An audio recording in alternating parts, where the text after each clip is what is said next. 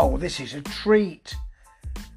England's greatest current songwriter, producing, well, not new stuff, but stuff we haven't heard before. I'm sure if you're an absolute aficionado, you might have done. But as soon as I heard Andy Partridge talking about writing for others, and talking about actually writing some tracks for the Monkees and other people, and then thinking, well, actually, I have been thinking about putting an album out, which is going to be called My Failed Songwriting Career, Volume 1, which is Volume 1. I thought, got to get that, and here it is. It's only 4 tracks long, which is a disappointment, but it's great to hear it. And these songs are so much simpler than tracks that would have been on XTC albums. It's really nice to see the story behind this, really. It's first up is Ghost Train, which he regards as being a bit stomping and a bit punky. He was trying to go for Patrick Bertrand's Ça plaît more pour moi. Ooh. Yeah. I don't see it that way, really. He said it says in the little notes here, he wanted to write a fairground themed XTC album. I would have loved that. Shame never got that in there. Yeah. But he also says the Ghost Train is a council estate. That's why you've got lines like, I'll take you from this dead town, we can make a new sound. All of that, you know. Yeah, I'm anticipating that kind of stuff, you know.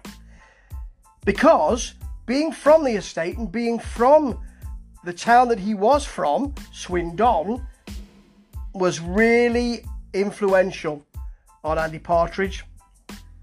You know, being the childhood he had and the council estate and the way you interact with people, because of that, really still resonates with him.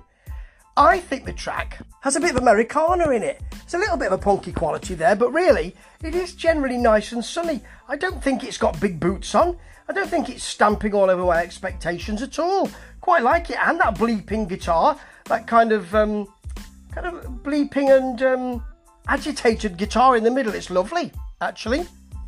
Then we're into Great Day, which is a track he wrote for Paul McCartney. Little did he know that Paul McCartney had also written a track called Great Day, which Andy says he's never heard to this day, to this great day. And really, it does sound like McCartney could have been singing this on one of his solo albums. It's sweet, it's simple, there's an acoustic to start. The mix actually is lovely, it's rich and rounded, really warm, you know, which adds, you could warm your hands or your posterior area on this. It's got a very kind of, as I say, a very simple, very sweet, and it sounds really hopeful. The chorus is really hopeful because this is all about first love, you know. You know, what a day, I'd like to preserve it, jam jar hot coffee and serve it up on toast.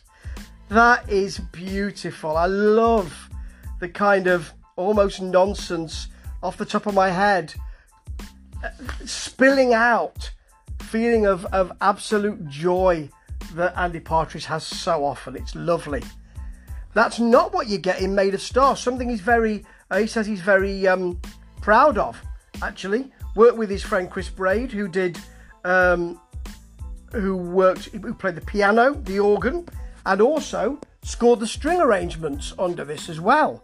And it's really nicely done. It's really downbeat. He's singing really in a low register. The person it was intended to do was a sort of opera pop type person who would sing it in a higher register. That's quite. It's quite nicely done. It has a sort of, because of where we are in our musical taste at the moment, it has a sort of outlaw country feel to it. A little bit of percussive drumming. The strings are just creeping into the background here. It's spectral, it's really lovely. And then we end with what he calls swamp rock. I can understand this, but actually it has a kind of Irish jig feel, a kind of real feel. Ah. And it sounds like something off Wasp Star, you know the track I'm referring to. The band it was intended for apparently said the lyrics were nonsense. And he finishes by saying, or the management of the band, finished by saying, no members of Queen were harmed during the making of this recording. Ooh. Well, it's called The Mating Dance, and actually, it's got a cyclical guitar line, which is really, which is just there to hang the lyrics on. You know, it's got things like, you know, if you want to do the dance, you have to, you know, it's all about evolution. Step 1 would want you to go through that. Step 2, learn to swallow your pride if you want to do that. Yeah, that's. And later on, you get steps 3 and 4. Step 4, better get on the floor and do the fun thing. It's just a bit of, it is a bit of a laugh, and it's you know, people would look at some of Andy Partridge's lyrics and say, we're not singing that. It's specific to him because he has that wonderful connection to what other people would think was nonsense, but actually means so much to him. And if you're in that headspace with him and you love the way he puts words together, the beauty of the fecundity of the words that he puts together, the beautiful feel of them, not just the sound of them, the feel of them, then you'll be sold on this, just as I am. It's wonderful to hear this, and we're going to get volume 2, 3, 4, 5, 6 up to 2000, I really hope, because any music that Andy Partridge wants to give us, I want to hear. Ta-ta.